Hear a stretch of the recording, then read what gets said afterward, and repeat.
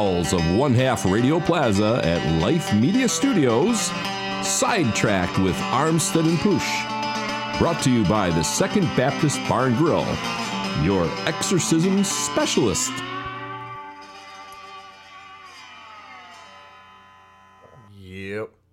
Yep. What happened? It's a lot bigger in here this week. I don't know. Less people? Are we on? Well, but there might actually be people listening this time. I ain't going to go that far. I guess we should say it. Kind of live for the first time with Pulling Radio Network. This is Sidetrack's debut for those outskirting people who haven't been cool enough to get on with us before this. No, great to be on with them. Great group of guys we're going to be working with here. And welcome to Sidetracked with Armstead and Posh. My name's Armstead. I'm Posh. Hey, go figure. Great heavens! What kind of radio show is this? You'll soon figure out a not very good one. Big thanks to Ray Taluki and everybody with PRN for giving us this opportunity to do this. And, of course, the people who make this all go, Polar Air Compressor, Tedder Pulling Performance, Connor Fuel Systems, High Rev Technology, Allmark Sales, Upstate Safety and Supply, Life Media Solutions, and probably some people we're forgetting. Oh, absolutely. I'm sure there are, and we're going to have a lot of that. Mispronunciations of names. And, yeah, don't hold your hopes too high. We're just some guys north of Detroit, as everybody keeps referring to us, you know. So... what do we got in store for Sidetracked here tonight? I know we do have some stuff to touch on in the news. Some small pull that went on down in Kentucky this week. Yeah, we got to cover that. And then in our roundtable later tonight, what type of show as a fan do you like to go to? Yeah, it's going to be kind of a smaller roundtable here tonight. Just, I don't know, lack of ambition recovering for that little pull down there in Kentucky, but we got a little bit to go over here. Why don't we get started? We do have something to bring up for our TTPA family, and those of you I know he pulled in southwestern Ontario area pulling antiques. Keep Mr. John Griggs in your prayers. Not doing good. Back in the hospital with pneumonia and rapid heartbeat. So prayers to John. Speedy recovery. Long time puller out there. Yeah, Johnny's been with us for a very long time. Very beloved figure in the pit area, and so we hope to see Johnny right back out there on that red golf cart come spring. Yeah, one of those guys, he tells you to make a change on your tractor. You better listen. You don't question it. You just shut up and do it, and you follow his method to do it. Yeah. So prayers to you, Johnny, and hopefully by now he knows you might even be out of the hospital. We haven't heard any updates. Yeah, so. I haven't talked to Lisa either, so I'm not 100% sure, but yeah. So let's go on a little bit of NATPA action, recap what's going on with them and what's coming up. From everything I've heard, Charles, great successful first-time pull out in Iowa. Biggest turnout of the year, they said, over 450 hooks this past weekend out there. Wow, great job to the Barber family and everybody involved out there, stepping up and taking the Topeka, Kansas spot out in Iowa. Great to have another pull step up. Kind of lost a couple this year for NATPA. And good to have a void fill. Hopefully we get somebody to cover Talmadge pretty quick here. Hopefully the Spillman boys can get that one up and running. Yeah, I think Talmadge for this year, that's a dead deal. But they will be back on the calendar next year. That's a for certain. We do know that. And yeah, it looked like a nice facility out there, Waterloo Hockey Arena, that they were able to bring dirt in, and odd this time of year that it's not being used for its intended purpose, but hey, whatever. I guess they're not up in the Great White North like us. No, I mean, yeah, well, that's why we I lost. didn't know they had hockey in Iowa. Right. Well, that's why we lost our original building. Michigan's a beautiful state. I think you'll like it a lot. Yeah, we lost our original building because they moved up when they wanted to have hockey in that arena, and plus it really didn't hurt our feelings because after the first year, they put chiller lines in that concrete floor, and we really didn't want to break any of those. So what do we got coming up for NATPA right now? I know we've got some topics we want to cover, and we will have Bob DeBerg on here in the near future. Yeah. But what do they got going on right now? Well, we're actually in the home stretch for their schedule. They'll be in Princeton, Indiana this coming weekend, and then after that, I think before we get to Mason, I think there's only one other hook in there. Yeah, I believe one more west. Lebanon, Missouri, maybe? Yes, Lebanon should be it. Unfortunately, like we said, Talmadge not going to be there. No. That would have been the next stop.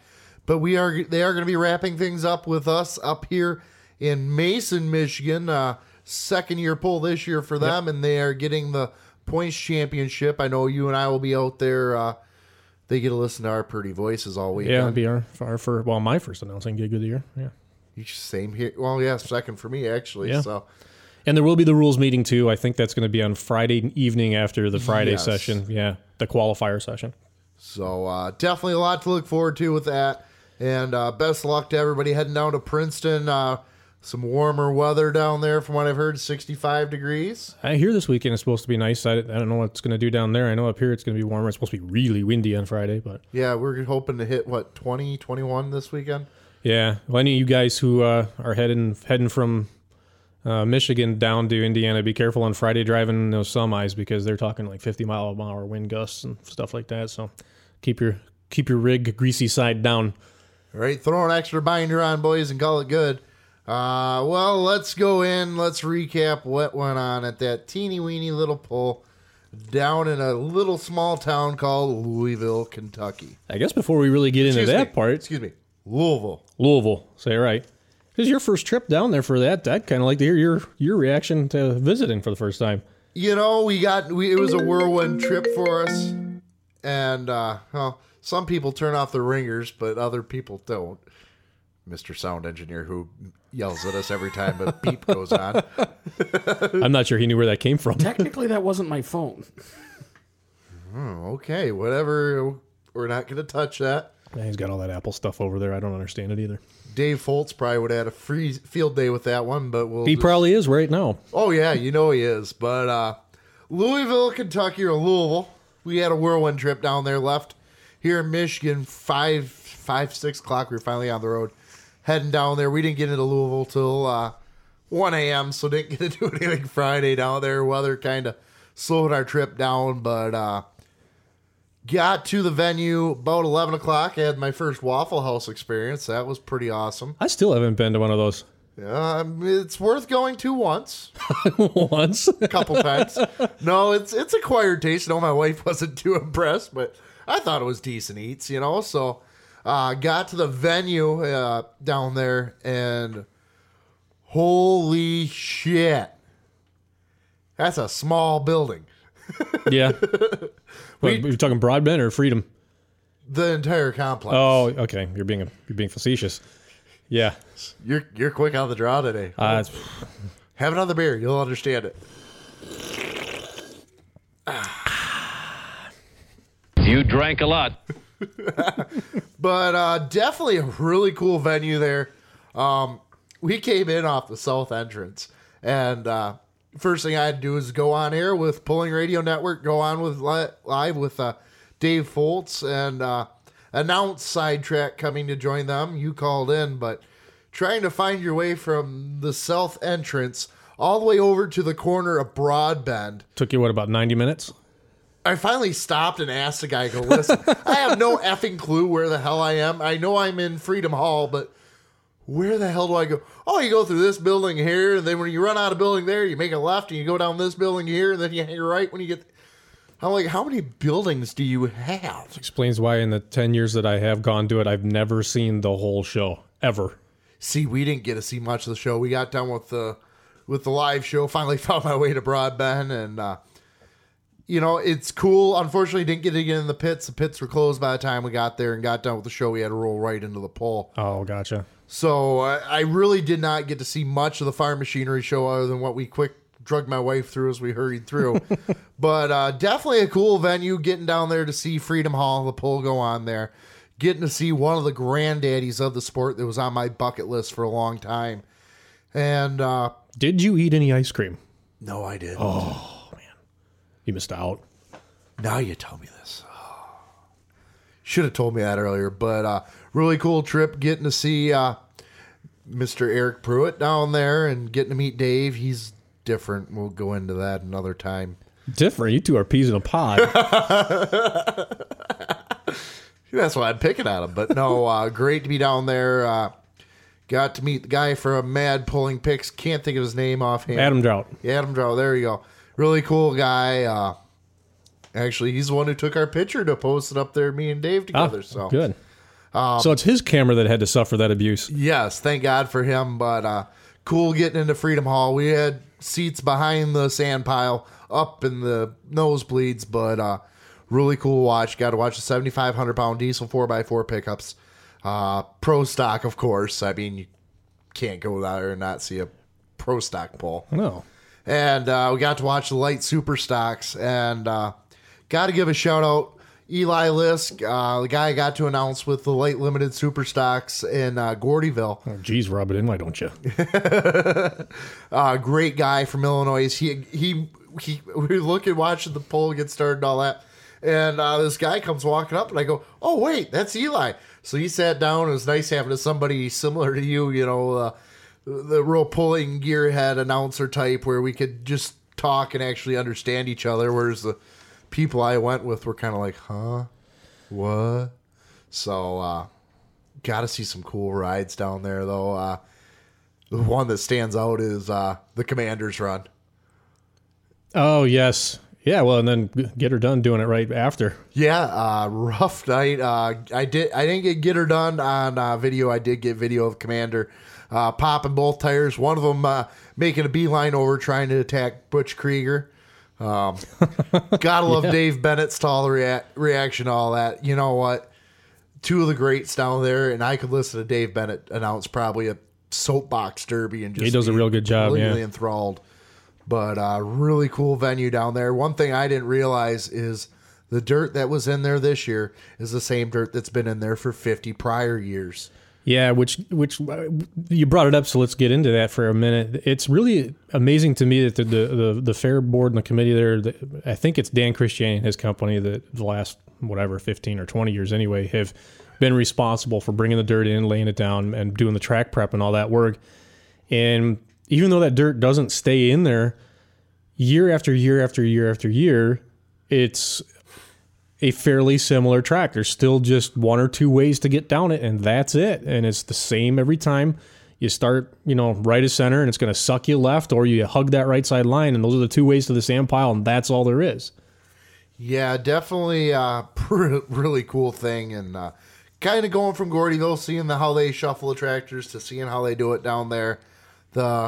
They got that down to a science, as they should after 50 plus years of doing it. Yeah. But really cool getting to see the stuff indoors and sit there. And kind of wish I could have stayed for the championships. I actually get to hear the mods inside Freedom Hall. But oh my God, that didn't work out. We went to rattle your soul.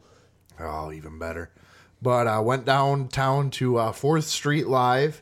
If you're ever down in Louisville, highly recommend doing it. A great collection of bars and kind of gastropubs and things like that, all grouped together. And I hear gastropub and I turn and walk away. I'm sorry. You know what? $13 cheeseburger? No. It was some different food, but it was good. And then we went up to the PBR bar there. And is there one in Louisville? Oh, is there ever?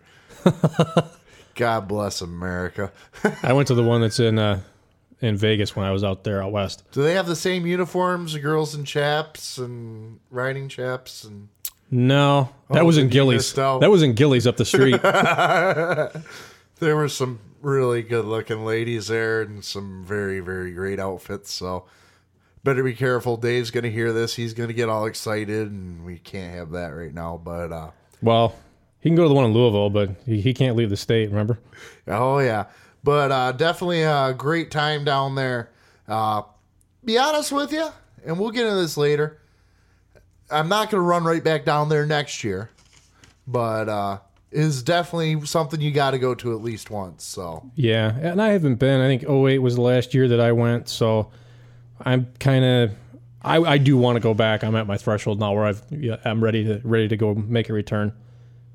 See, I think my next hook has got to be Toma. I got to get out to Wisconsin and go to Toma. So yeah, it'd be fun. Don't get me wrong. Louisville's a great show and has a ton of prestige. It's a big deal. But I do agree with what a lot of people say about it. It's expensive. The tickets are really expensive, and the show is, I'm sorry, it's a bit stale. They haven't made a major shakeup in the lineup since 1999, and there's an element of predictability to it. Well, I guess not enough, as we will get into later. But let's get on and keep rolling here. We're burning minutes away, and Ray will yell at us if we go over again. So let's get on to the results. How do we want to do this? We just want to do the finals, or...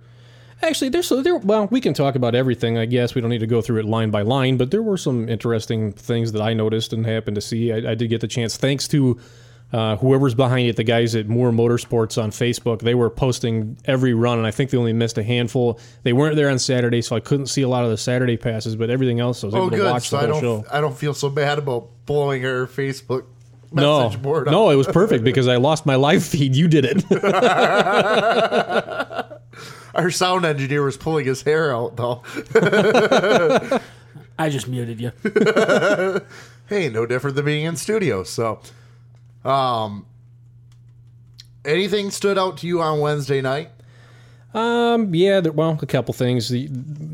No real surprises, I guess, in terms of results. One guy we were really looking forward to doing really well was Travis Schleyback in the Bone Twister and Diesel Supers. He had all the power in the world from what I could see.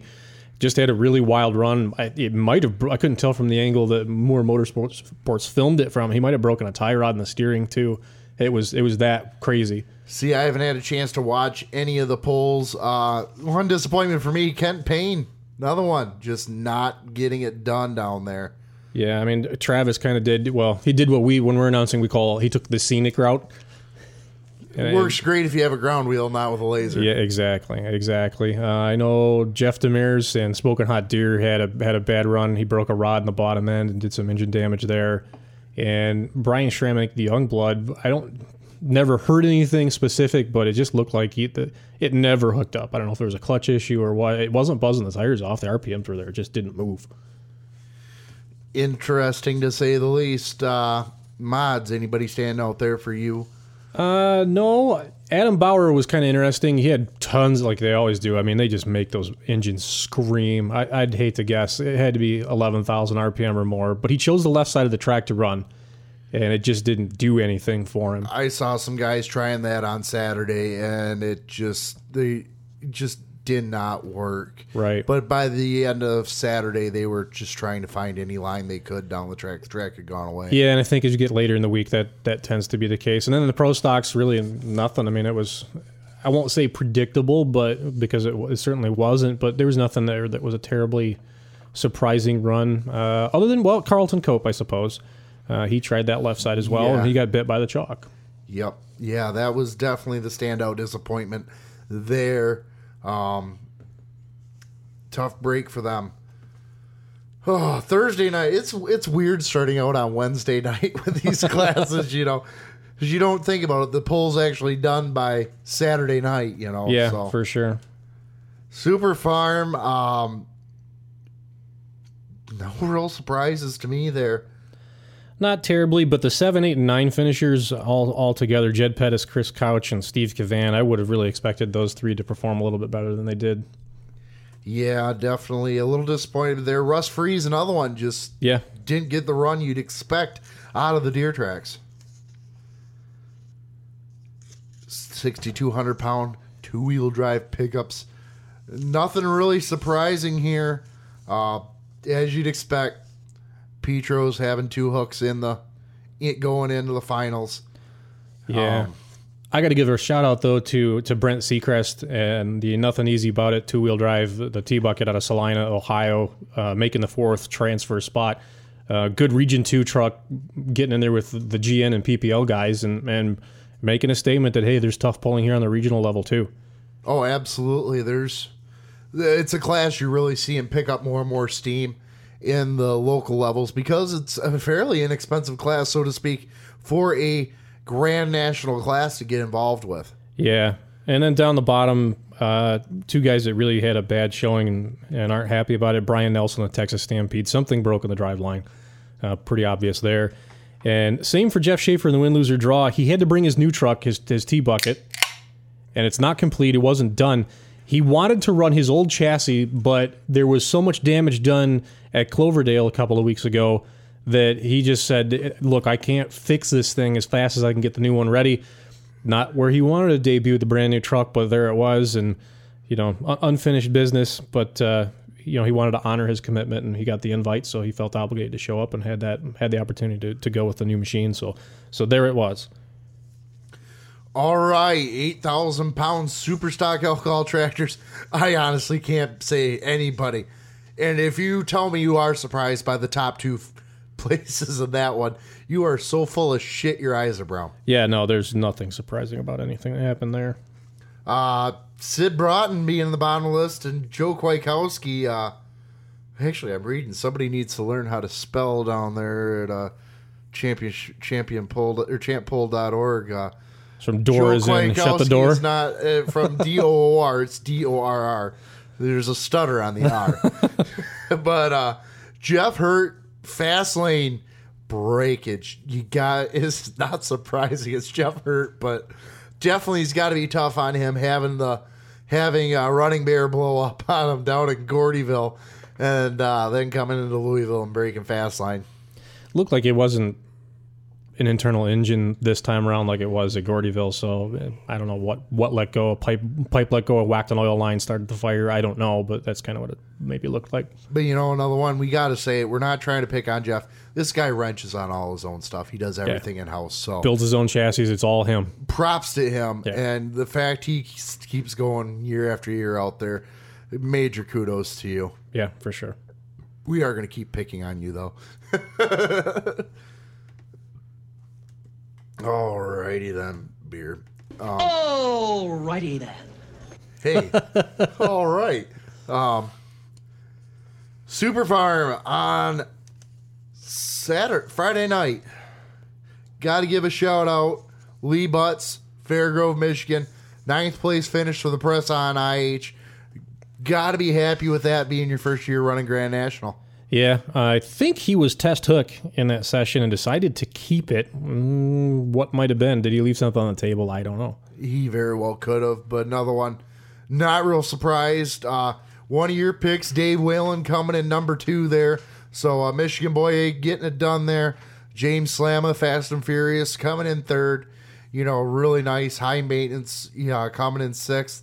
Names that really stand out, and glad to see some good running out of these guys. Yeah, I think this was the first class that ran on Friday evening, right? Yes. Yeah, so we had what he had happen going on in this class really was build a road.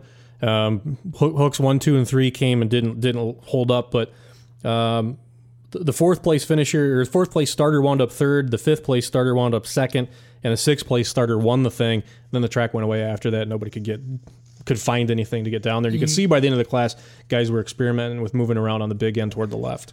That's something you really see on the indoor tracks as compared to the outdoor tracks.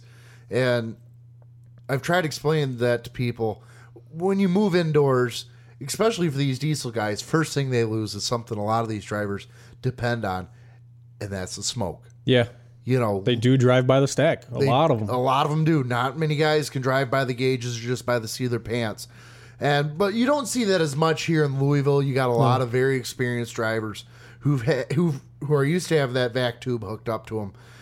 But the indoor pulling, it is the first couple hooks. You're going to be SOL. Yeah. And a late hook indoors is not normally good.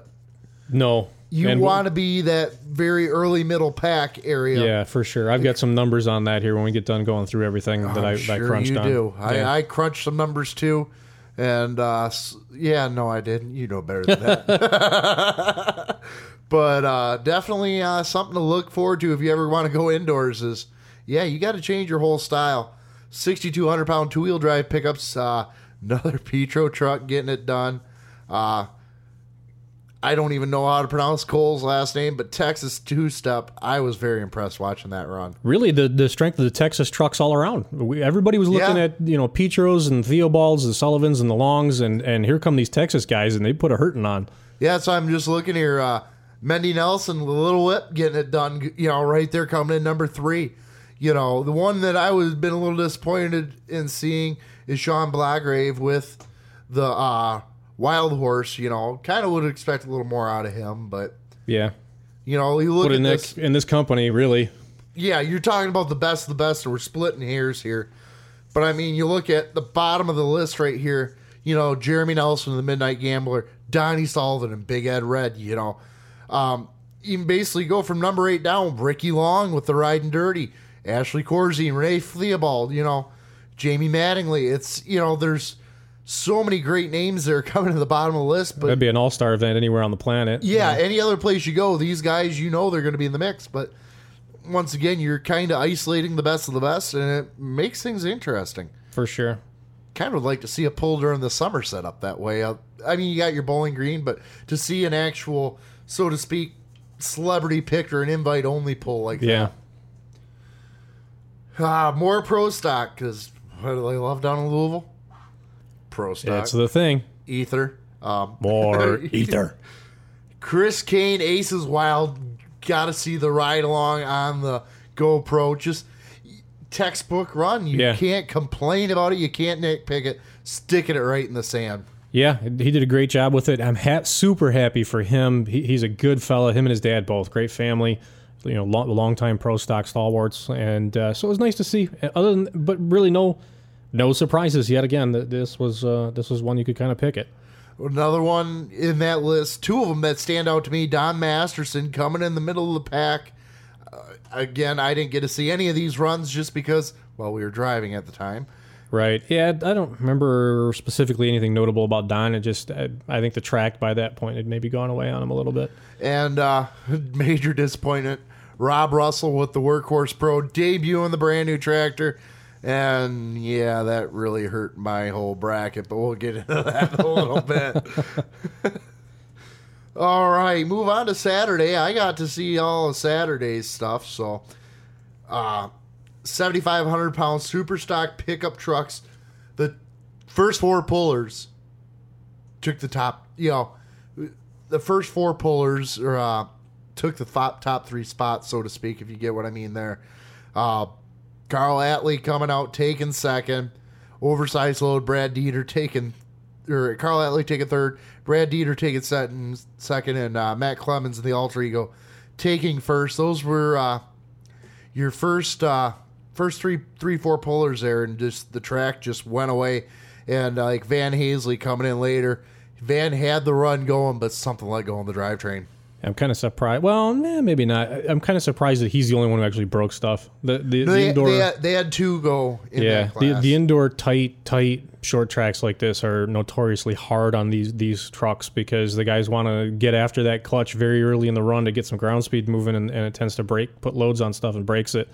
It's not like outside where they can kind of wait on it. And that brings up something as you got to see with these guys and how they were coming out of the hole. They were coming out of the hole hard. But the guys who did the best were the guys who walked that truck out, 50, 75 foot and then got into it. They got a little ground they could bite into. And I think, honestly, the driving made that class is you had to walk her out a little bit. Yeah. You just couldn't come out burning it all hell. You had to actually wait for that chassis to go to work. It really, Louisville's always been that way for the smaller tire stuff. Tractors, you can...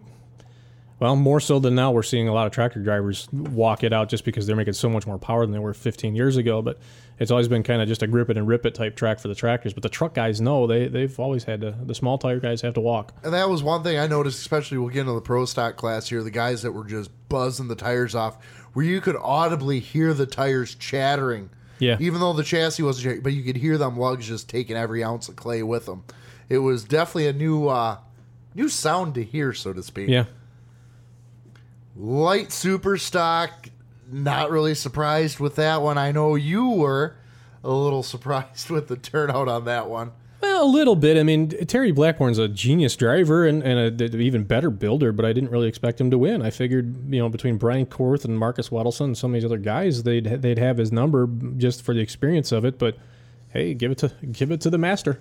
When we were talking our picks, when we got to this class, I go, what do you do? I knew it was going to be a Cheezick tractor right off. Not try to sell Marcus Wedelson short or any of the other guys in the class, but just a knowledge base of Terry Blackburn there and getting these tractors built. I knew it had to be one of the two, but what do you do at that point? Do you take the veteran driver who's been around the sport for ages, who can basically hop on any tractor and make it work? Or do you take the guy who's got all the seat time on the light super stocks? And as it shows, it came down to the pull off, And Terry edged out Brian, and Brian gave him a hell of a run for his money. But once again, it was an early hook in the pull-off versus the last hook in the pull-off, and I think that made a big difference. Yeah. But one thing I do have to say about the light super stock class before we move on is Terry was the first run in that pull-off. And just to show, I'm not trying to sell anybody short here, how much more power these Cheez-It tractors are putting out as compared to even Brandon Phillips and Insanity or Scott Holtgrew in the Voodoo Deer, top running tractors in their own right. Terry went down the track and it didn't look like they made a change on the sled. It was just blew all the doors off. And we were kind of sitting here going, did you change the sled? And actually, Dave Bennett actually asked the sled operator, did you change anything? He goes, I changed a lot.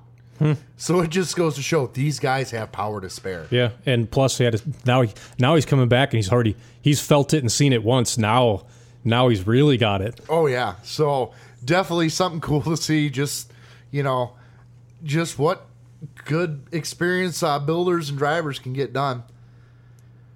Do have to mention on here Monica Shaw, Beauty and the Beast. Got to meet her when we were doing our Pulling Radio Network interview. She was on right before me. So great lady. Wish she could have had a better run, but just could never get the chassis to hook. So tough luck there. Last class of pro stocks, and man, did this one kill me. Yeah, it kind of did. Oops. And you know what? When I went back Saturday night and was looking at the picks, I realized I did have a guy in the mod class that I didn't think he got through.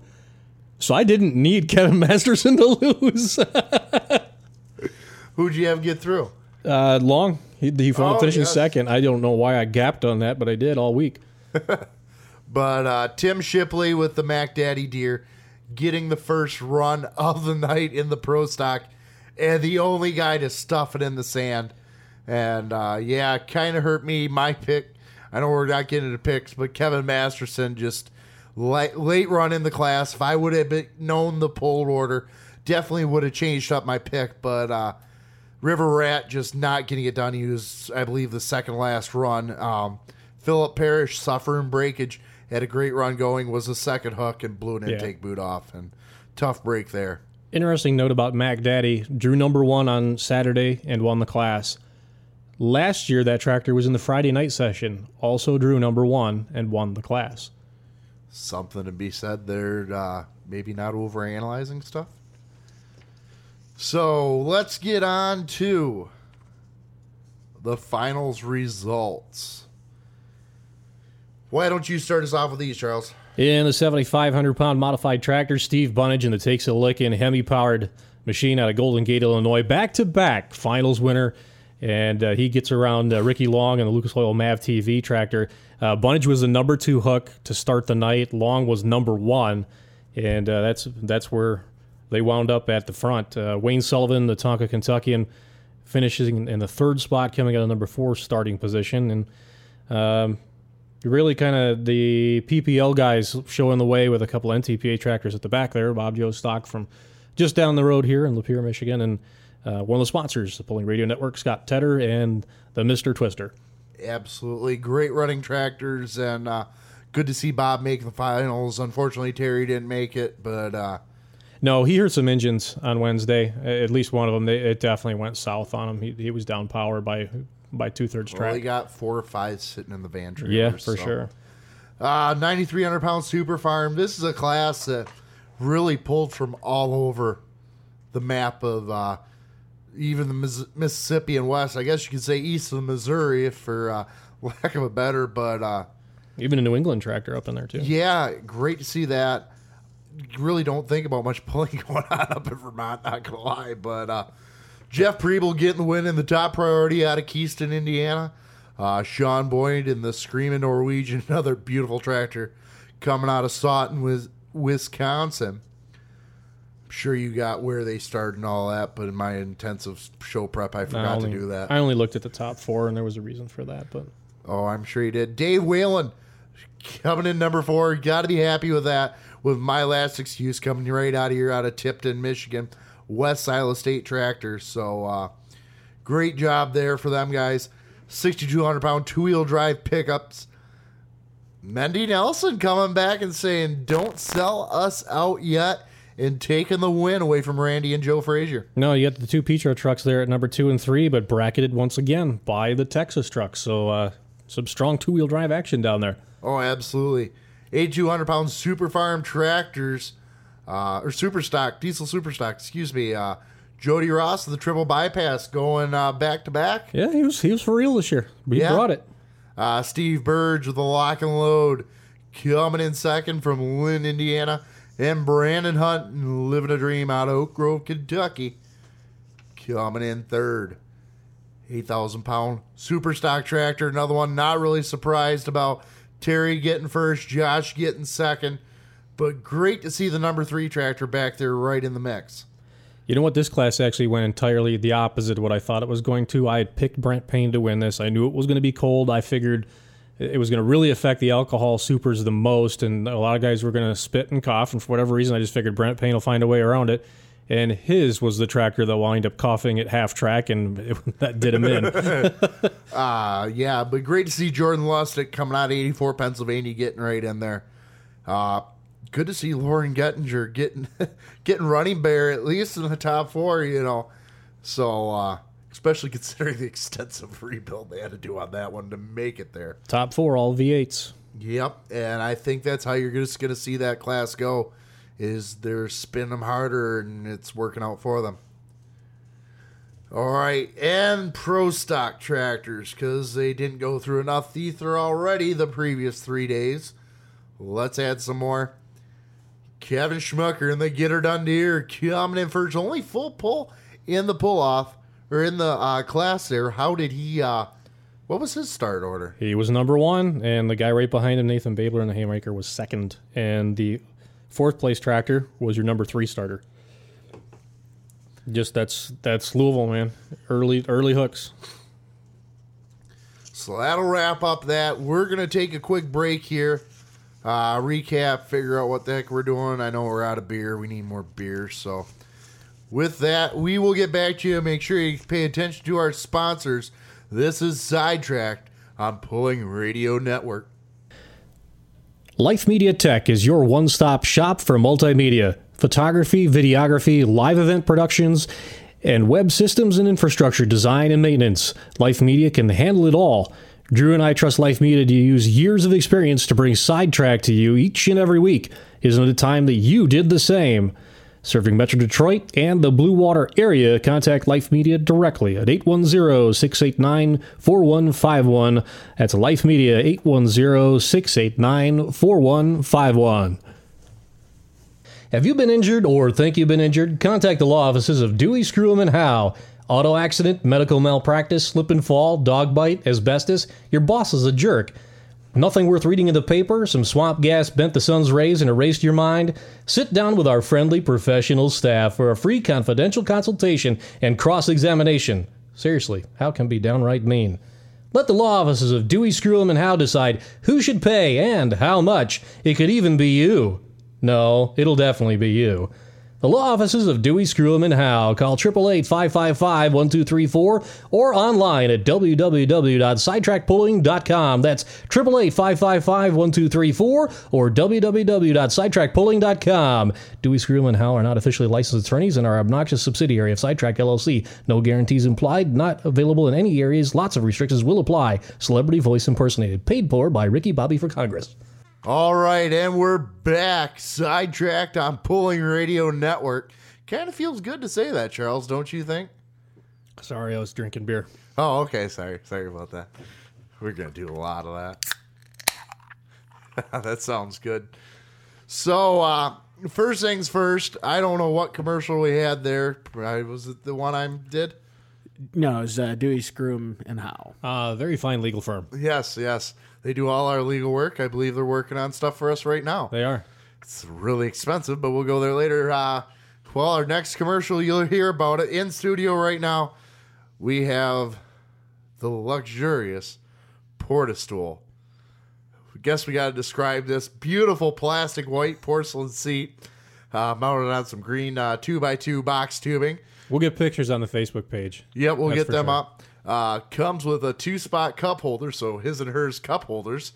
I guess I should leave that one be where it is, but Yeah, I kind of thought he was going to put the thrust handles, but he decided not to. those are an add-on option. Ah, okay. Accessorizing. So, yes, this is the bare bones model. It comes equipped with the deluxe seat and the 2-spot cup holders. 4-spot are available for an increased price. It does come with the half-inch adjustment, so as you see right here. So definitely a great product here.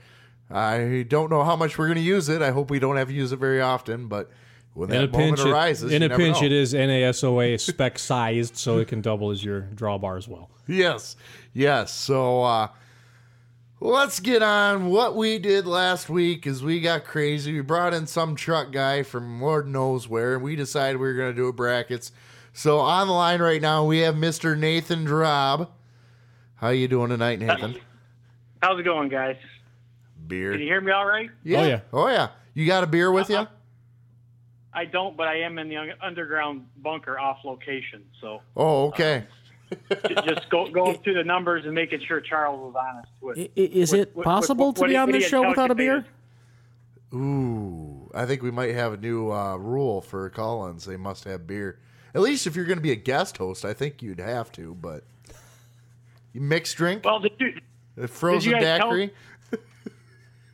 did you guys have a chance to tell the listeners why I'm not in studio today? Yeah, we kicked you out. No, we did not. All right. The real reason I'm not there today is Nick called me, and they're making some adjustments to the studio.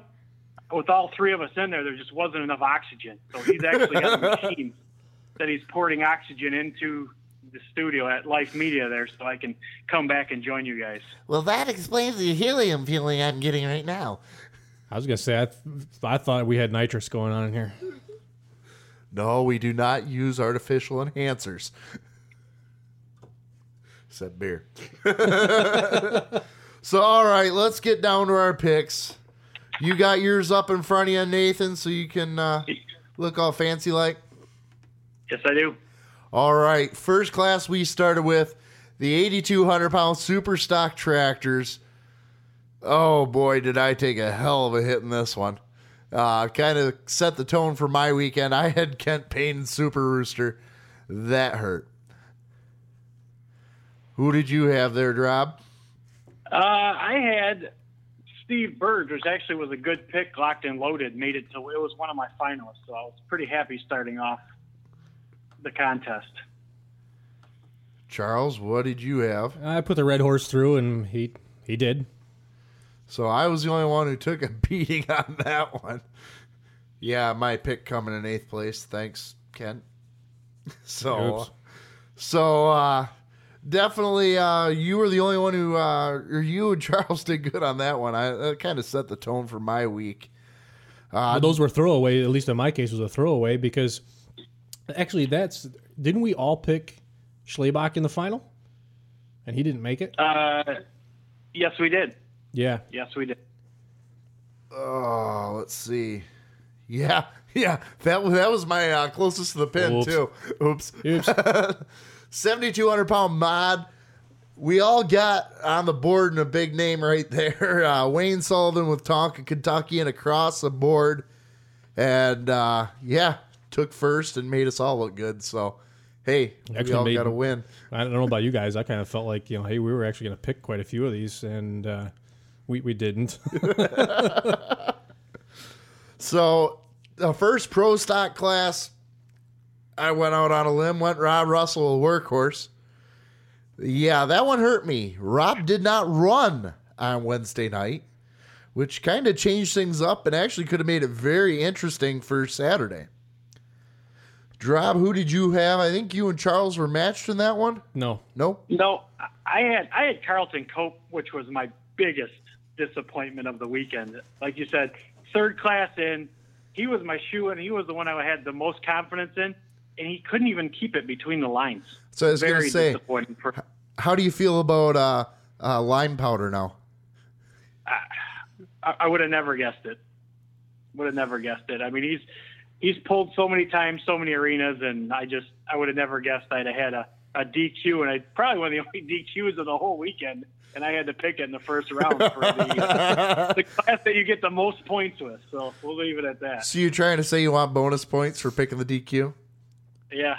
Maybe next year that'll be in the rules. I guess we should tell people first place got a case of beer. Second place, Andy Schroeder of Pedal to the Metal threw in a hat for second place, one of his suppliers. So we'll get to who gets what here in a little bit.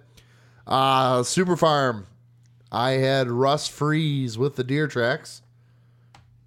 As did I. Or wait, we never got to Charles with his pro stock pick there. Sorry, Charles. Oh, I took the Linder brothers, and he was 11th. He didn't do any good for me. So let's see. So that covers us for Wednesday. Thursday, we had rolling right in Super Farm Tractors. Russ Freeze is my pick with the deer tracks. Came in 11th place. God, I did horrible. I guess I should have done the processes and research. Well, I don't know. Well, I didn't. Yeah, I did, and I still got it wrong, so don't feel so bad. Yeah, I didn't put anybody through either. I had Jed Pettis, and he was 7th. So, who did you have in that one, Nathan? Russ Freeze. You did. That's right. We matched that one. So, two-wheel drive pickups. If I remember right, let me pull up my sheets here. I had Joey Frazier in running block. Got one through there. Joey taking a third. I believe you had Frazier also, did you not, Nathan? No, this was the one where we talked, and I initially was going to pick them. There was two in the class here, and I ended up going with Randy, just with the experience. Still Petro truck, but I thought he would have the later hook, and I think he did, and it paid off. Yeah, I'm reading here. Somebody really needs to work on their editing work on this, because we got Canthy's complaint came in second. And who did you have, Charles? I took Joey Frazier as well, but he was not my finals pick, so it didn't matter. It earned me some points, but didn't help me for Saturday night. Hey, every point counts. That Joey was my pick to go through in the final one on that one, so definitely happy to see him get through there. Let's roll on to 8,000-pound open super stock. I had Terry Blackburn with the extremely armed and dangerous. And that one did me quite well. The second place, Josh getting around.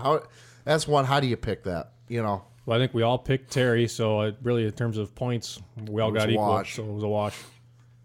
Yeah, unfortunately with this one, I picked Terry to win the session and Josh to win it overall. So kind of maybe that was a little ADD kicking in there, but AD. Oh, look, a squirrel. Ended up picking them in reverse. So yeah, you'll have that on the big jobs. So we'll roll right into Friday night. 9,300-pound super farm. I know, Charles, you picked the local boy in this one. Yeah, I took Dave Whalen. He was second, so that worked out well. And I picked Josh Miley on the high maintenance, which placed 6, so just got him out of contention there. But who did you have in that one, Nathan? Another good pick for myself, I must admit. Screaming Norwegian in the international. So Sean Boyd, good pick there. That got you 4th in that one. So this is where the points really, every place really started to matter. Things were stacking up. 6,200 super modified trucks. Who did you have on that one there, Drop? That one I had Jesse Petro in the Buckeye Hauler. Good pick. Second place there. I had Lisa Tatum in the full throttle with an honorable mention to Ashley Corzine. And Lisa did me well. 4th place there. Yeah, you guys murdered me on this class. I went with Jamie Mattingly, and he was way down in 12th. Yeah, every once in a while we get one past Mr. Research here. So 10,200-pound pro stock tractors on Friday night. I'll lead off with this one. I had Mr. Don Masterson in the Tinker Toy. Oh, beer. And Don didn't do me any good. 9th place. Not a good weekend for the Mastersons. And I believe Kevin, who who pulled in the first session, was my pick for, or my actual pick for the finals. And since Joel Killingen didn't show up, I guess I was out on that one. Who did you have for Pro Stock on Friday, Drop? I went with my heart, and maybe not the right thing to do, but I picked Brad Moss and the T.S. Youngbuck out of Kentucky and didn't even make the show. Really, really disappointed. I thought that was easy money.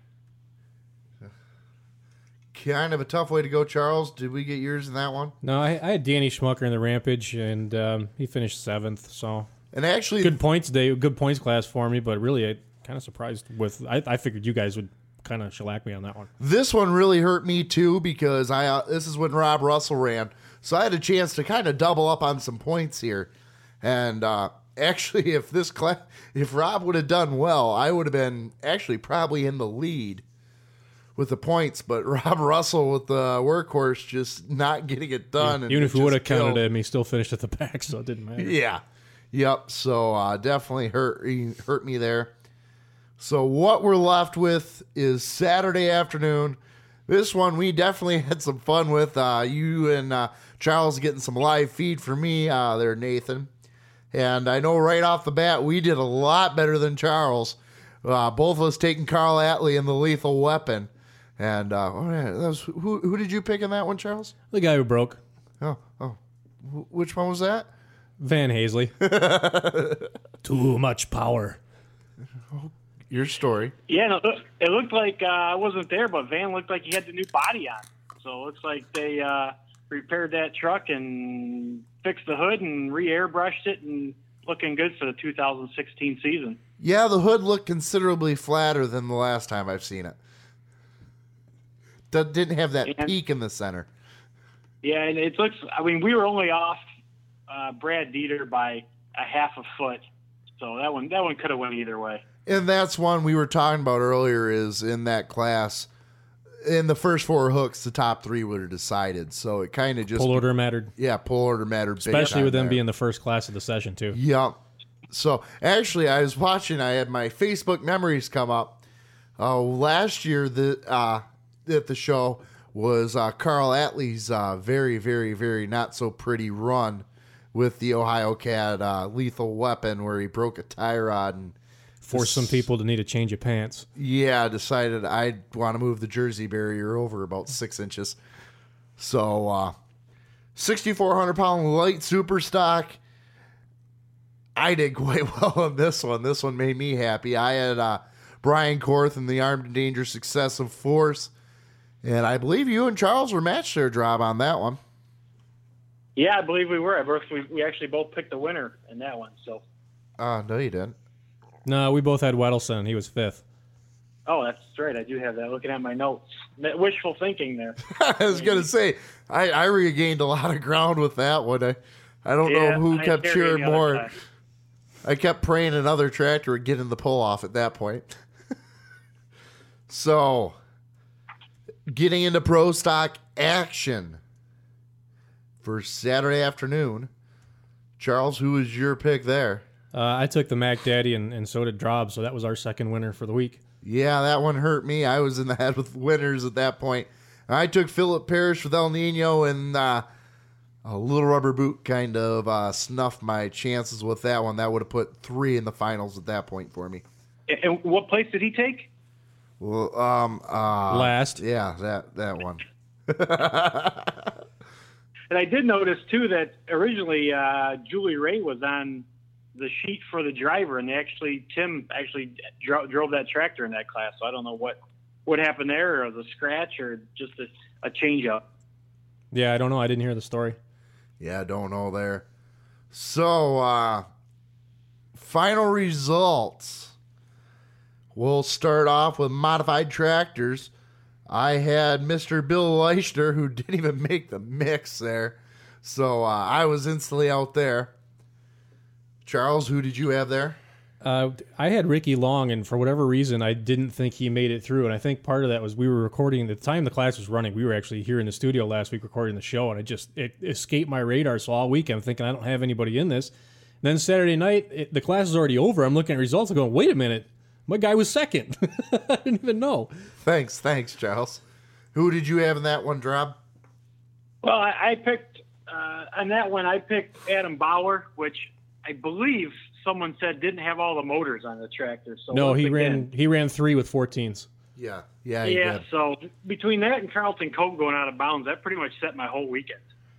Yeah. So let's go on to the next class here. Get back on the right page. 9,300 pound super farm tractors. I had James Slamma in the Fast and Furious. That was a 5th place finish for him. And who did you have in that one, Nathan? I had Screaming Norwegian. Came in second, so that was a pretty good pick for me. Yeah. Charles? I had nobody. Oh, that's right. Sucks to be you. All right. 2-wheel drive pickup action. I know I had Joey Frazier in the final there. And, or did I? Get back to the right page here. Yes, Joey Frazier in that one. Got me a 3rd place finish there. Dropped, I believe you had Joey in that one too, correct? Jesse again. Or Jesse Buckeye again. Holler. Came in 7th. 7th, so that one hurt you. Yeah, and I took Jesse also. So, yeah, nobody taking Mendy Nelson there. And, man, like we said, the Texas boys really give him a stomping at the last minute there. And girls, yes. All right, 8,200 pound super stock tractors. Throw away because none of us had them. None of us got in there. That is horse crap. 8,000 pound super stock alcohol tractors. Yeah, I had Terry in that one. So 1st place finish for me on that one. I'm happy there. Yeah, I had Josh, so 2nd place for me. Not too bad. And I took Brent Payne, who was my lock-in closest to the pin, and he finished 6th. Oops. What, that was last place? Last of those, yeah. See, Drop, I'm not the only one who can't quite pick them right all the time. 10,200 pound Pro stock tractors. Yeah, I think let's see. Yeah, Joel Kingen never did show up, and Masterson was out, so I was out on that one. Who did you guys have? No one. Yeah, I put Lance Little in. He was 6th. So, points, but, So that wraps up that. I believe how the points shook out. Our scorekeeper. I know, Nathan, you said you were checking up on this. Did we approve the final numbers that were given? Yes, we did. I going through the numbers, I had an error. Charles was right. I had Schlebach, not the pick that I believe, which was locked and loaded Steve Berg. So Charles is dead on the points. Are we sure? I mean, I don't believe this. I think it's definitely under protest until further notice. Okay. Well, I guess in all honesty, yeah, I did do them at like 11:30 at night in bed while drinking beer. So, So as it rolled out, Charles, why don't you give the final points breakdown? well, funny thing, we started this thing so close to the event, we weren't even sure headed into Saturday night how we were going to score the finals. So I wound up having to do this 4 different ways. And the way we handled Do the one that makes me look the best, at least. The one that makes you look the best? That's none of them. We did it. I figured it as 15 points in the final per class and then dropped 1 each position. So I finished 176, dropped 165, and drew at 152. We doubled points, so 30 point for first place and then dropped 2 points each position after that. Left me at 236, dropped 210, and drew at 197. A 30 drop 1 was 219, 202, and 191. And then the 4th way I calculated it was based on total number of possible entries in the class. So if there was 8 in the class, 8 would be first place. If there was 12 in the class, 12 would be first place, and so on. I finished 184, dropped 168, and drew 155. Yeah, I guess. So the bottom line, Charles, any way you calculate it, you won. That's what you're trying to say here. Summing Wire it all up for- to wire. You notice it's how he calculated, how I calculate it. You know what? I think we got to do some work on the Wire figuring here. to wire. That's all I'm saying. So, first place, Charles, you get the case of beer. And I donate it to the rest of the people in this show. Drink up, gentlemen. Oh, sorry, Drob. I'll take a rain check. Well, we do have a lovely hat for you for second place. Once again, our awards trophy, so to speak, being brought to you by Andy Schroeder of Pedal to Metal. I do think next year we have to get an actual trophy made up for this stuff. Something, and we're going to formalize rules a little bit better, and we're going to get it out there sooner so you all can play along too. Yeah, absolutely. This was a blast and brought something different to it. I don't know. Oh, I had so much fun with this all week, just as paying attention to everything that was going on. I really, really liked it. I'd probably like it even more if we got some money into it. Well, we can't. Yeah, I was putting some feelers out there. I talked to a couple super farm guys and a couple local guys, and everybody seemed to be real interested in doing something like this. $5, everybody put in it, kind of like a Super Bowl square. And I think it'll be a good time next year. Get I like listeners that. involved. For sure, I like that. Absolutely. So stay tuned next year. Probably about a month before the poll, we'll start brackets and. Yeah, and I did happen to notice. I don't know if you saw this, Nate. Miles Krieger on his blog did something very similar to this, and no one got more than 4 classes right in terms of pick the winners. And out of 1,009 people who entered, only I think it was 7 or 8 of them did that. So we weren't too far off. Who was one of them people you told me that? Donnie Sullivan himself was one of the ones who was in that mix. That's pretty cool info right there alone. Hello, Drob, are you there? Looking forward to that next year for sure. So, all right, Drob, we're going to let you go, and we're going to continue on with the show. We'll see you in the next coming weeks, sir. All right, thanks for having me again, guys. Have a good night. Yeah, you too.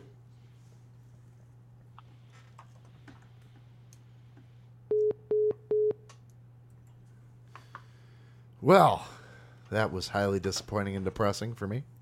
Oops. One quick thing I did want to get into, I mentioned it earlier, it was actually a conversation, a topic that I don't think it started that way, but it swerved into that on Fonda Bar's message board about starting position and how that really plays out at Louisville. And I only had numbers for this year and last year. I couldn't find them for older than that, or I would have run some numbers on it, but. It's always seemed to me that starting early in in a class is far preferable to starting at the back end. So I took this year and last year, and not counting finals night, just the 12 classes that run in standard sessions. The winner had an average start this year of 6.41. Last year was 6.83. What's really interesting is the small tire class, 2-wheel drive trucks. This year. The winner was the number 1 starter in 2 of the 3 classes. The exception to that was Cole Zeisik on Friday night, starting in number 9 spot. And last year, oddly, it wasn't number 1. The hot spot was to be the number 7 start, 2 out of 3, and it was Joey Frazier both times. But beyond that, of the possible people that could have transferred into a Saturday night show, based on starting position, it was an average of a 7.0, which is actually fairly close to the middle as far as that went. But I went back and looked at each individual spot, and really, this year, the number 1 position transferred to Saturday night 14.6% of the time. The rest of it was fairly spread out, 6% or less across all starting positions. And a year ago, the hot spots were really number 1, number 2, and oddly number 9 by quite a lot. So that was kind of a weird anomaly. Here's another weird anomaly. Starting late is always bad. 15th and 16th, horrible places to start. But another black hole on the starting line, the number 3 spot is terrible. Yeah, I think that was a variance in the 7,500-pound 4-wheel drive diesel trucks. That's where it really stood out to me, is where the 1, 2, 3, 4, and it's some early runs really standing out. Yeah. Man, they got some interesting stuff going on here. Sled modifications while going down the track. Oh, man. That'd be something to get into sometime. Some keyboard pullers who live in a fantasy land. Yeah, you have that on the big jobs. So, I think we're done with Louisville. Yeah, we've beat that subject to death. Not yet. We'll do it again next week. Yeah. No, we take a dead horse and we give it 3 more licks just to make sure it's done. But one topic I thought of, and I don't know what else you want to get into, Charles. No, we just had that one. Do we need to take a break, though? Yes, why don't we take a break here? This is we're doing it, getting ready to take a break here. We haven't told them any about where to find us. Go on to Facebook, go search Sidetracked with Armstead and Posch, Posch, and Armstead, you hopefully can figure that out. Or go on to our website, sidetrackedpulling.com. You can email us there at ap@sidetrackpulling. Let us know what you think of the show, what topics you'd like to hear about, anything we said that could be absolutely wrong, or anything you completely agree with, and anything in between. So make sure you hit us up on there, like, share, follow the page. You'll find all our previous episodes if you want to tune into them. I know they are going to be thrown up on SoundCloud here this Saturday, so if you want to get a listen to them. But we're going to take a break here, listen to our sponsors. This is Sidetracked on Pulling Radio Network. Have you ever been waiting in the staging lanes to pull and had that rumbling in your stomach? Find you parked too far from the porta-johns in the pits? Going down the road and can't quite make it? Well, thanks to Pedal to Metal, it's no longer an issue. Our newest design for pullers from Pedal to Metal, the new Porta-Stool/Pulling Hitch Combo, will be there for you. Made a 2-inch solid stock, easily the strongest, most sturdy Porta-Stool on the market. Able to handle them huge behinds. Fully adjustable with over 18 inches of adjustment in half-inch increments just by removing 2 pins. Makes hitch height changes quick and easy, allowing you to change height for class or for the most comfort for personal use. Seat and hitches are available in whatever color you desire, so you can customize to your vehicle. Just another way Pedal to Metal is making pulling life easier. All right, and we're back with Sidetracked with Armstead and Posch. Getting to our Posch, whatever. That guy. Yeah. You'll live with it, and you'll like it. But get to our roundtable discussion, so to speak. And you know what? My trip down to Louisville, we talked about it earlier, brought something about to me, and I've kind of developed this feeling about a couple other polls, are the big pulls everything they're cracked up to be? Or is there more enjoyment found going to the little local county fair pulls or a Gordyville or something like that where it's a little more intimate of the setting? And to be honest with you, the Bowling Green really has not done anything for me. And about the past 6-7 years, I've been going down there since the early 2000s. And it's lost its lackluster to me. You know, it's just not quite living up to what I felt like earlier on. And I started thinking about what could be causing that. Louisville really brought this out. You know, I enjoyed the pull, but it really didn't feel that. I was there watching. I didn't feel like it was, it was much more beyond just a spectator. And the only thing I can think of that would explain any of this is in the past 5-6 years, I've become much more involved in the sport of truck and tractor pulling, going just from being a once or twice a month antique puller to joining a pull group where any given week I could be out 1, 2, 3, 4, 5 times. Heck, we've had days, 6 pulls in 8 days, 5 pulls in 5 days. And we will again? And we will again. Yeah. Actually, it'll be more this year. We'll have a run of 6 pulls, 6 days this year. And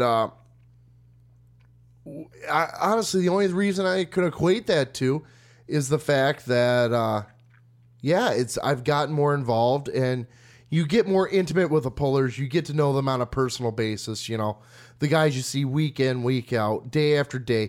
You get to know their family, their wives, know what's going on with the truck, know what's going on with the family. Being an announcer, we're there every day. We're actually doing something in it. And for me, I've always had to be a guy who's got to do something. Whether it's watching a movie, I got to be scanning a magazine or playing Legos or whatever it could be. From a young age on, I've always been that way. And that's the only thing I can equate to on why these big pulls just leave a lot to be desired for me. is you go from that being involved heavily, day in, day out, to, you're just a spectator sitting there.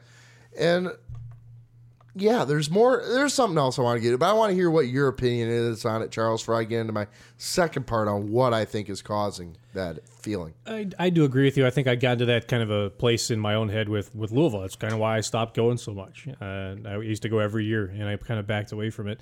And I as an announcer, I want the huge room. I want to do the Bowling Greens. I want to do the Louisvilles. I want to do the Gordyvilles. I want to do that big stage. But taking that hat off and just looking at it strictly from a fan's perspective, I probably do agree with you. Stepping away from our responsibilities at polls in this area, just going and watching. I kind of like the smaller shows a little bit. Big polls, they always carry with them. You got that opportunity to see those legends and those superstars, and there's a sense of occasion that surrounds a huge poll. You get the sense of anticipation. It's something you look forward to all week long. But then once you're there, a lot of times it can be downright overwhelming. You feel like you're missing out on something. There's so much going on, you can't possibly take it all in. You feel like you're out. There's something going on that you're not a part of. It often lacks any intimacy. You are far removed from the activity itself. It's expensive. Everything will cost more. Concessions, tickets, they charge you to get in the pit area. It's expensive to go. And it carries expectations with it that most of the time don't get met. What really brought this feeling around for me is actually the first year of the light superstock. A class coming back into NTPA polling. And I know my dad was geeked to watch it and I was like, I really don't care. Then we actually sat down and watched them. They're such a light switch class. They're either on or off, and I'm kind of like, I don't know if I was getting burnt out by Bowling Green or what, And let's face it, you and I have something else going on Bowling Green weekend. We announce our local fair here, the major local fairs here, kind of a major event considering the pool clubs, whether it be in Canada or in Eastern Michigan here, shut down for that weekend. Yeah. Nothing goes on other than Bowling Green and Armada. And even before I got in... Armada just don't care. Yep. And for me, even before I was announcing last year's my first year announcing it, and really grateful for the opportunity to do it again this year.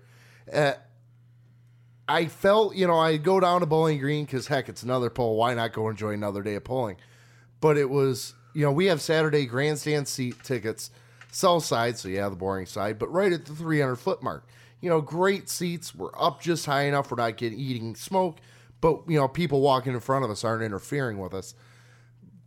And we got them seats. But I'd rather come back to the Armada, where it's the local Warriors that them day in, day out. You cheer for them. It's the same tractors year after year a lot of times. Wolax are going to bring out, 35 656, 666s, and 686 internationals to fill the 9,000 farm class. But it's a more intimate setting. It's still a big pull. Oh, it's huge. Huge pull. Just shy of 16,000 people last year there. So don't get me wrong on what I'm saying is that it's a small pull. No, it's still a very large pull, but you can get back in the pit area. The people. Whereas, honestly, you go back in the pits in Bowling Green, it's very intimidating because of the madhouse going back there to be able to go up as Joe Schmo and go talk to the people. The past couple of years, I've gotten the opportunity to be back in the pits. Whether it started from the Shepherds, Coglins, Potter family. And don't get us wrong. I know the pullers are extremely approachable there. They always have been and always will be. But it's a madhouse. It's a madhouse back there. You're scrambling to get stuff done for the next session or rebuild this motor because I blew it. There's so much pressure involved. Yeah. And, the Deck family this year allowed me the opportunity to work the pits with them. And that brought some passion back for me to go back to Bowling Green. But in the end of the day, I still left at 9 o'clock on the Friday night session and drove back to Michigan so I could go to a local poll. Yeah. And I think part of the reason why it's bugging me so much or I'm not into it so much is, let's face it, the Region 2 in Michigan, especially the eastern side of Michigan, is dead. If you're looking at your Michigan map, you can basically draw a half moon about halfway up your palm, about halfway over. That's where Region 2 is. Wolverine pullers are basically at for Michigan. There's nothing on this side. It's a Southwest Michigan deal. Yeah, and I think that's taken a lot away from the Grand National stuff for me, is the names that are out there, Borsons, the Dave Whalens, we don't see them anymore. No. Joe Stocks are over here, but the only time we get to see Joe Stocks on the eastern side of Michigan is Monroe. Yeah, that's it, as a puller. They do turn up at events now and again. I'll see them wandering around, but spectating. Usually, I don't get to talk to them because by the time I see them, I'm on the announcer stand and working. So, funny one there. You talk about little polls. We do a poll just down the road from Lapeer where they're based, and I met them more. And what was it? 2 years ago, we did a trivia question, and lo and behold, Terry Joe Stocks out in the crowd, and we did a trivia question about him and his pulling team. Yeah. So, I think that's part of what's gone away from it is, for us, at least locally, is the lack of a bigger scale. I mean, what we see the biggest of is Super Farm. That is our biggest class that we see, whether I'm over in Ontario or here. Yeah, I agree with that. The smaller time events, they're affordable, generally speaking. They tend to have that more intimate setting where you feel like you're a part of the action and you're involved in it, even just as a spectator. You were there. And the other piece of it too is there's a healthy dose of unpredictability about it. Yeah, absolutely. I mean, you don't know who's going to show up on a day in, day out basis. Lee Butts, right from here in Fairgrove, Michigan, has gone to the Grand National Circuit. The only time we saw him this year at a TTPA poll was here just 10 minutes down the road in Goodles, Michigan. But there's always that threat. He knows the schedule. There's always that, you roll in there, you don't know whose trailer's coming in. You look at that night alone, tractor night there, I believe that was Tuesday. Yeah. You had Lee Butts show up. And you had Steve Francis with the deer processor, another huge bullet, just show up, and we hadn't seen him all year and never saw him again after that. No, but there's always that threat that, you could roll in there at, 3 o'clock in the afternoon and start watching the haulers come in. It's like, okay, who's going to roll through the gates? Who's coming? Yeah, we sit there as announcers going, all right, who do we have to have a story ready for? And I think that's a big part of it. But another part is, honestly, the mass media productions that have gone into NTPA and PPL polling now. The big screens at the poll, the camera crews. I'm sorry, Bowling Green, 5 announcers, really? It is hard to listen to. It's almost like they're talking over each other. 3 was probably pushing it. Yeah, I mean, you got one guy doing distance on North Track, you got one guy doing distance on South Track. You got a guy roaming, doing interviews. And then you have Butch and... down trackside. Why am I drawing a blank? I don't know. I haven't been there in 2003 was the last time I was at BG. But you got the guys down trackside doing color commentary, joking around, playing the crowd. It's very difficult. It used to be you'd have Harold, that's what I was thinking of, trackside. You'd have Harold up in the booth back before drawing a blank again, passed away. Keith Bradley passed away. You had Keith, and you had Butch, and you had Harold. And that was it. Or, excuse me, even before Harold, you had Doc Riley. Doc was in there, yeah. Doc was one. He'd be up in the booth, but he'd also be out there doing the floating interviews and was still able to get the job done because they were actually radioing down and telling the guys trackside, hey, this is the distance. And one thing that's gone away from me there with it being such a high production now, the big screens on each end of the track, give me a break. We don't need that. Yeah, it's cool to watch the instant replays, but DVR it at home. I'm sorry. It takes away from everybody's. We're living in a world where, I'll admit it, I get into it myself. You'd rather videotape a pass. That way you got the cool accident video. So you're not watching the poll visually anymore.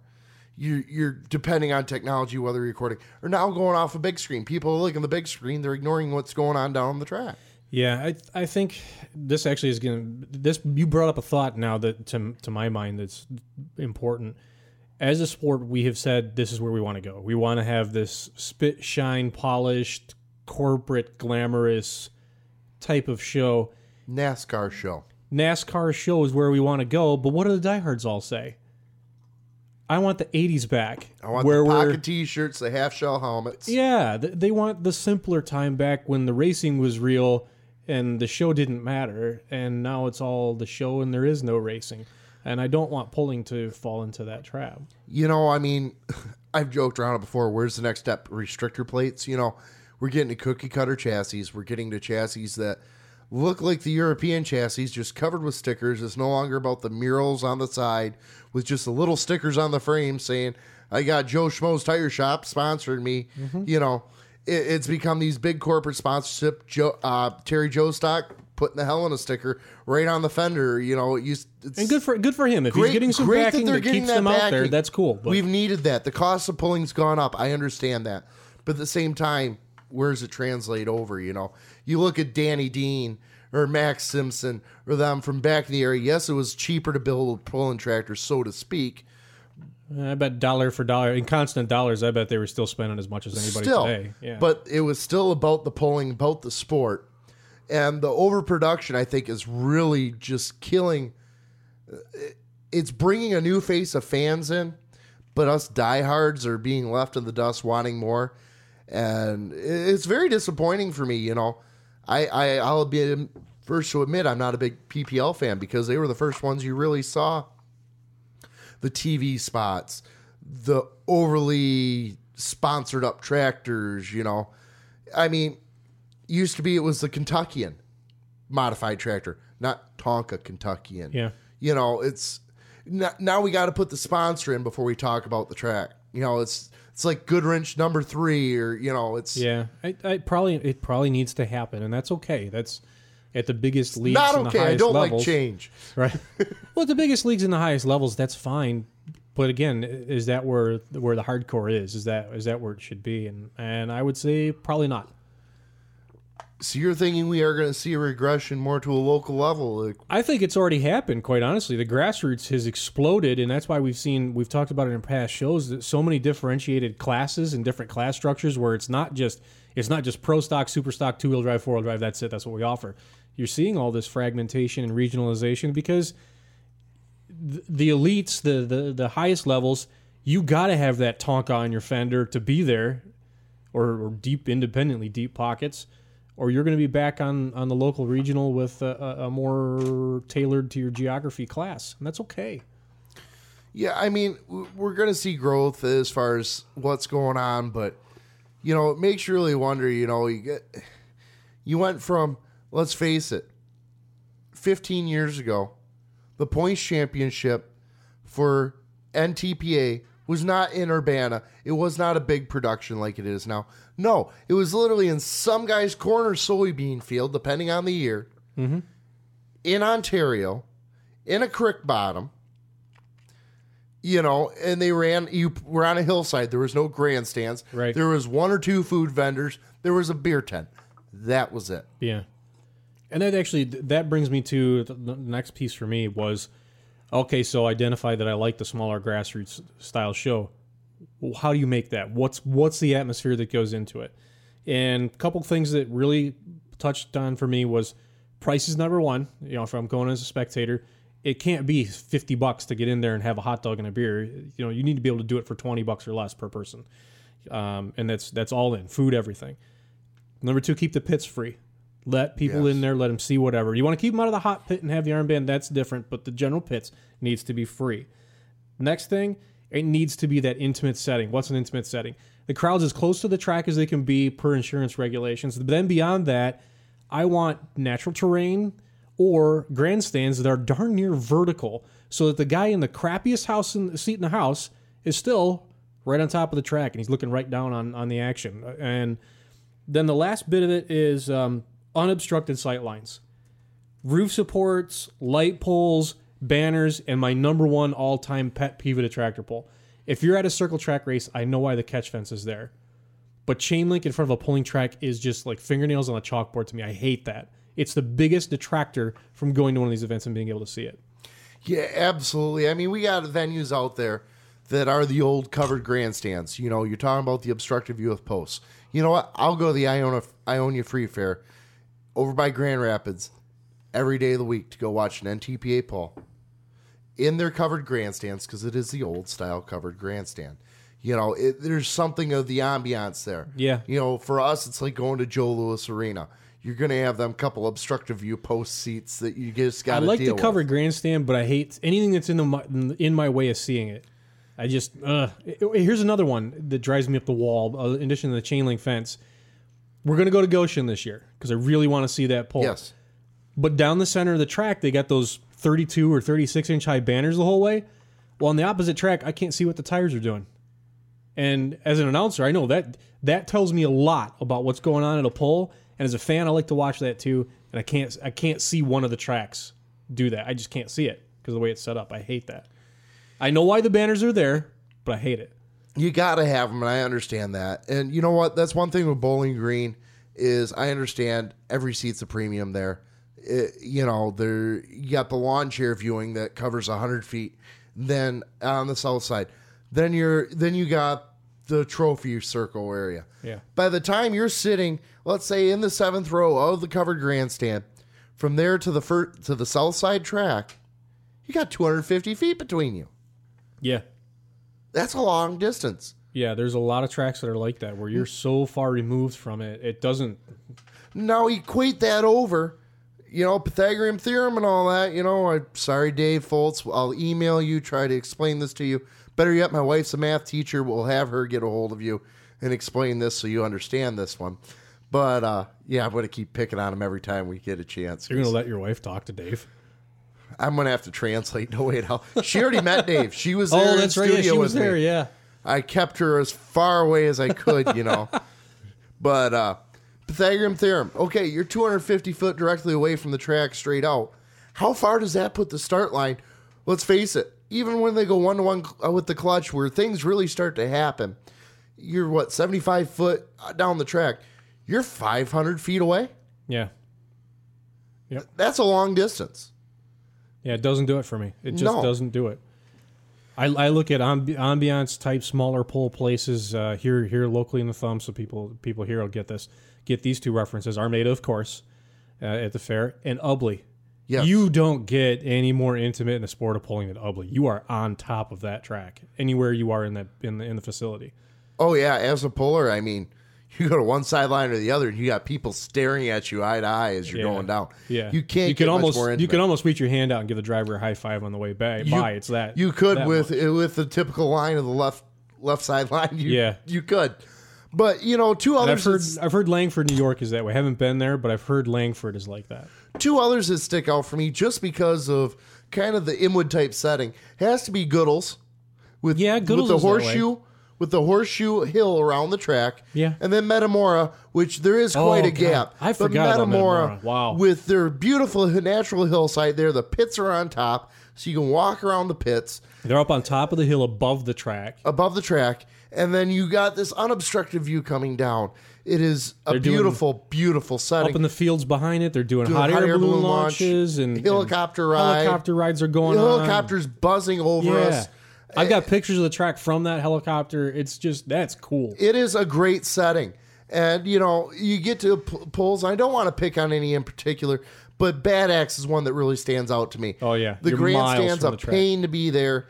Yeah. The track is across the it's in the infield. It's in the infield now because they moved it down off the horse track. Yeah. So again, you're a ways away, and you're contained to this narrow grandstand. You're very contained in that one. It really makes it difficult. But that's another pull. Celine's a pull that's like that. It's very intimate. You're right on top of the track, but they get that stinking fence in the way. Fowlerville's another one where you're a ways away. Yeah, way you off are the so track. far away there. I honestly wouldn't pay. I mean, you're a ways away from the track when they literally put folding chairs on the horse track to create more seats there, and it's still a safe distance. So. Yeah. But, you talked about the cost of a pull. Absolutely. As a puller, nothing frustrates me more than I go to a pull. I'm bringing a tractor with me to compete with. I'm part of what's being putting on the show, where I have to pay a gate entry. Yes. And at some pulls, a pit entry. Yeah, both. And it's like, I'm bringing your show and you're charging me. And then I've gotten hit before for a hook entry. Yeah. And literally one pull, and I'm not going to say it because the guys who put it on are great guys, treat us right.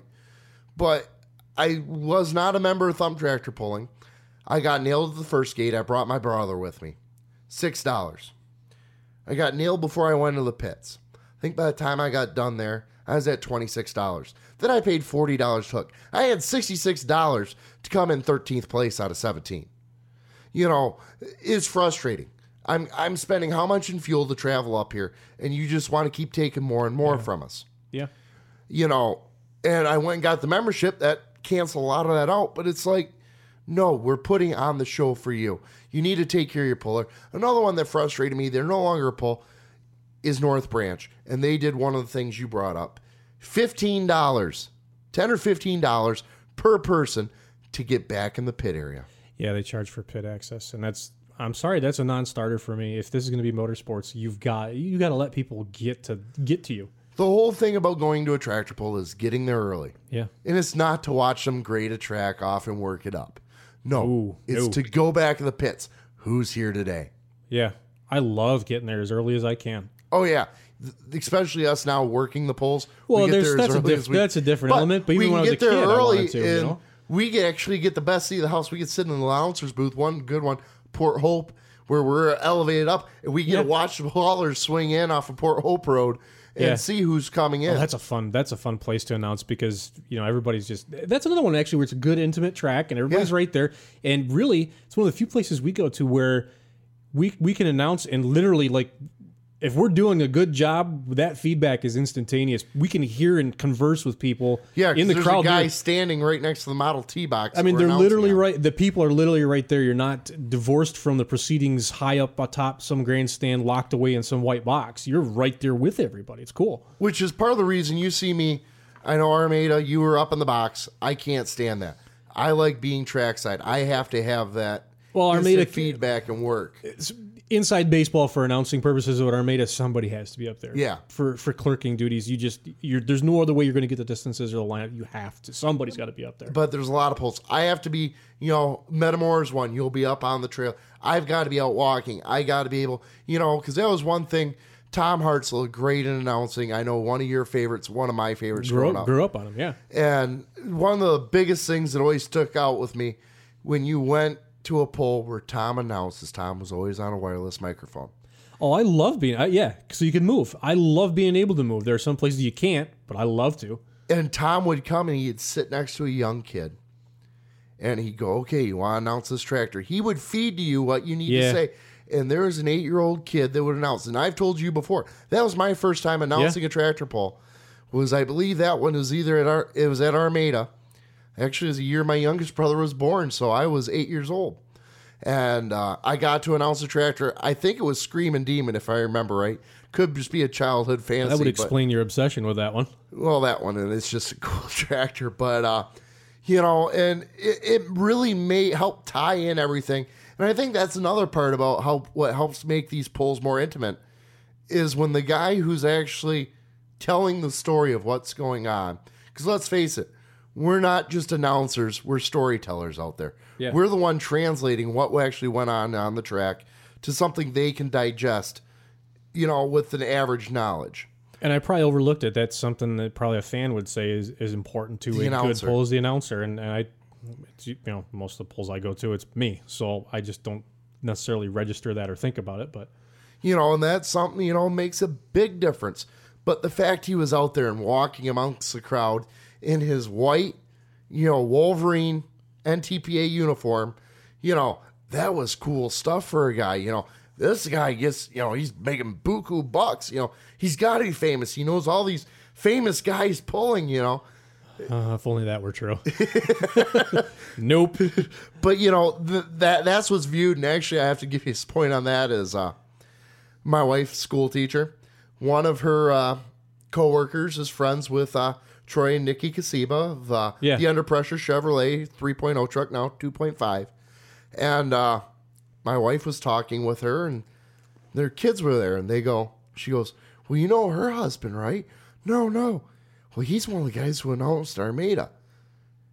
And they go, really? Can we get his autograph?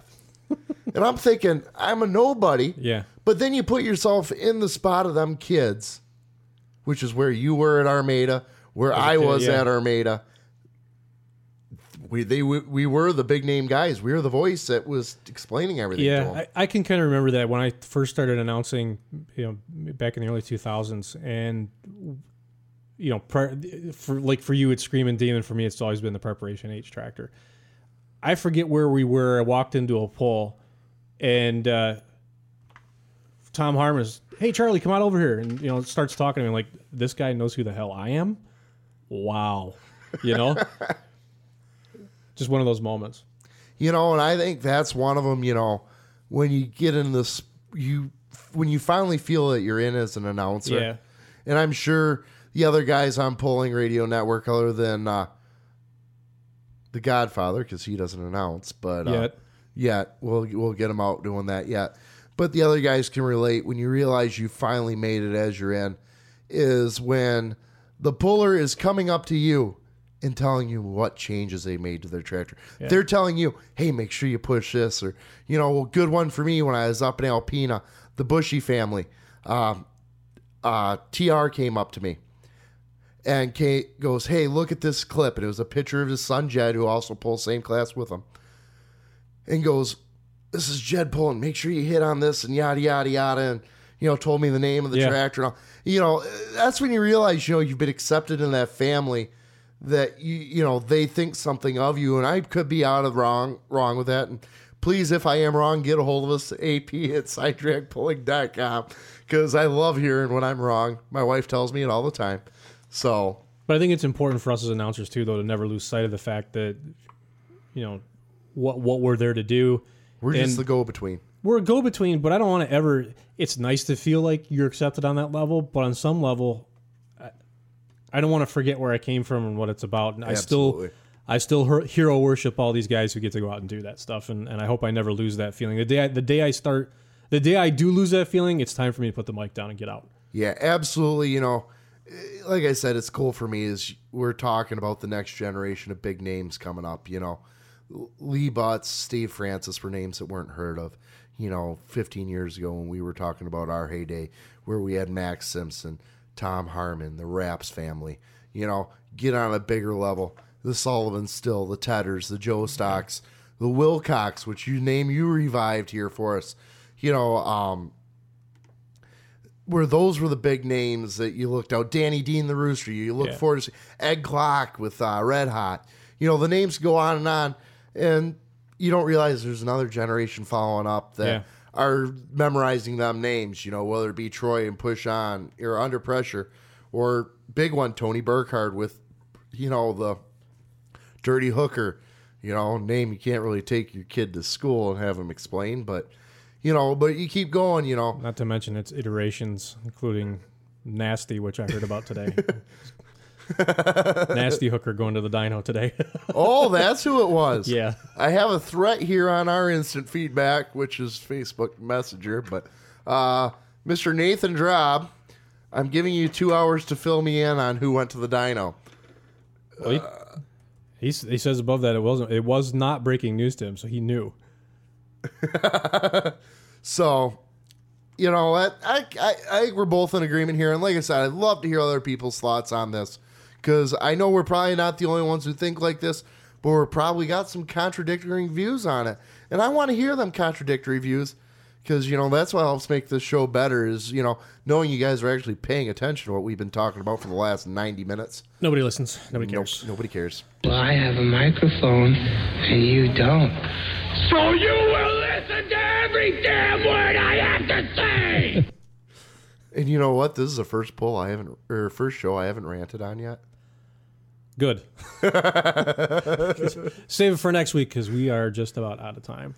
Yep, we're going to start wrapping things up here. Once again, get a hold of us on Facebook.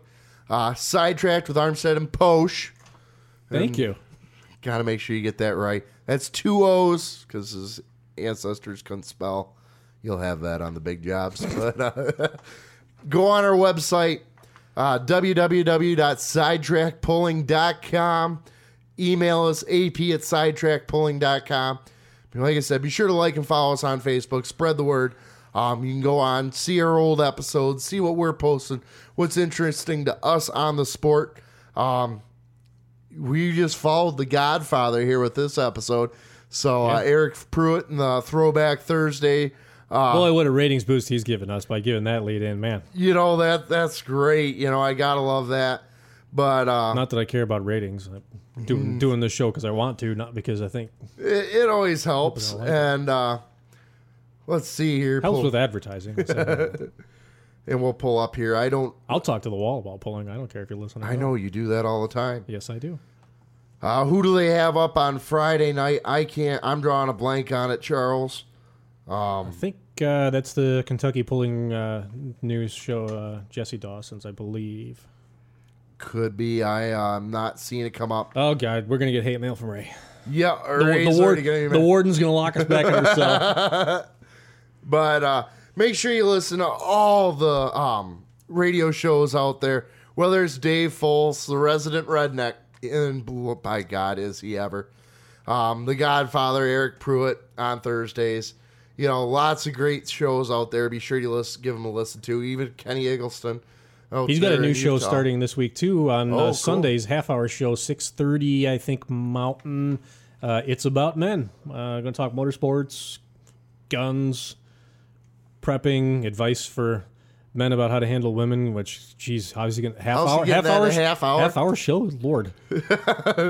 He's optimistic. Yeah. So with that, we're going to wrap things up. Once again, be sure to support our sponsors. And thank you, Pulling Radio Network, for welcoming us into the fold and joining the family. My name's Andrew Armstead. I'm Charles Posh. And we got Nick Meyer, our sound engineer. And this is Sidetracked on Pulling Radio Network. That was wonderful. Bravo! I loved that. Oh, it was great. Well, it was pretty good. Well, it wasn't bad. Well, there were parts of it that weren't very good, though. It could have been a lot better. I didn't really like it. It was pretty terrible. It was bad. It was awful. It was terrible. Get him away! Hey, boo! Boo! Get out my trailer. I want you out.